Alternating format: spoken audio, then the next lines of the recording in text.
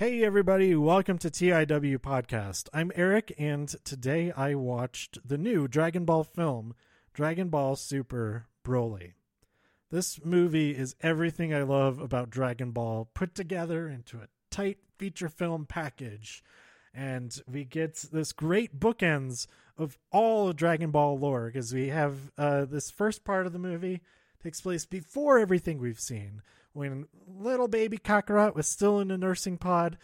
Even before that, it was when Vegeta was in a nursing pod alongside this threatening infant Broly, who gets sent away to this remote planet. His father chases after him, and they end up stranded there for 40 years. We also get to see Frieza come into power and eventually destroy all the Saiyans, and the other circumstances which lead to Kakarot and Vegeta escaping the fate of the rest of their race.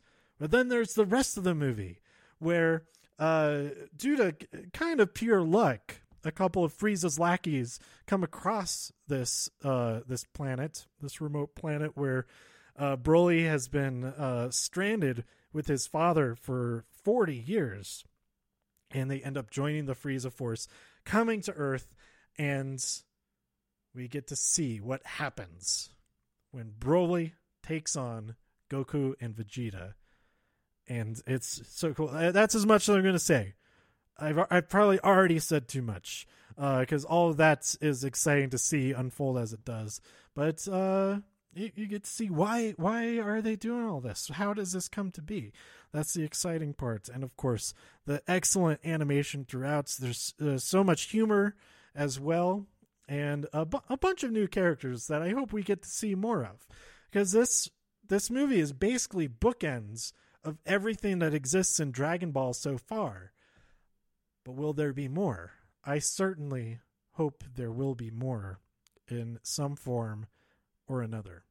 So I think that's really all I have to say without getting into the real details of it. Once it comes out on Blu-ray, I may do an episode talking spoilers and all of that.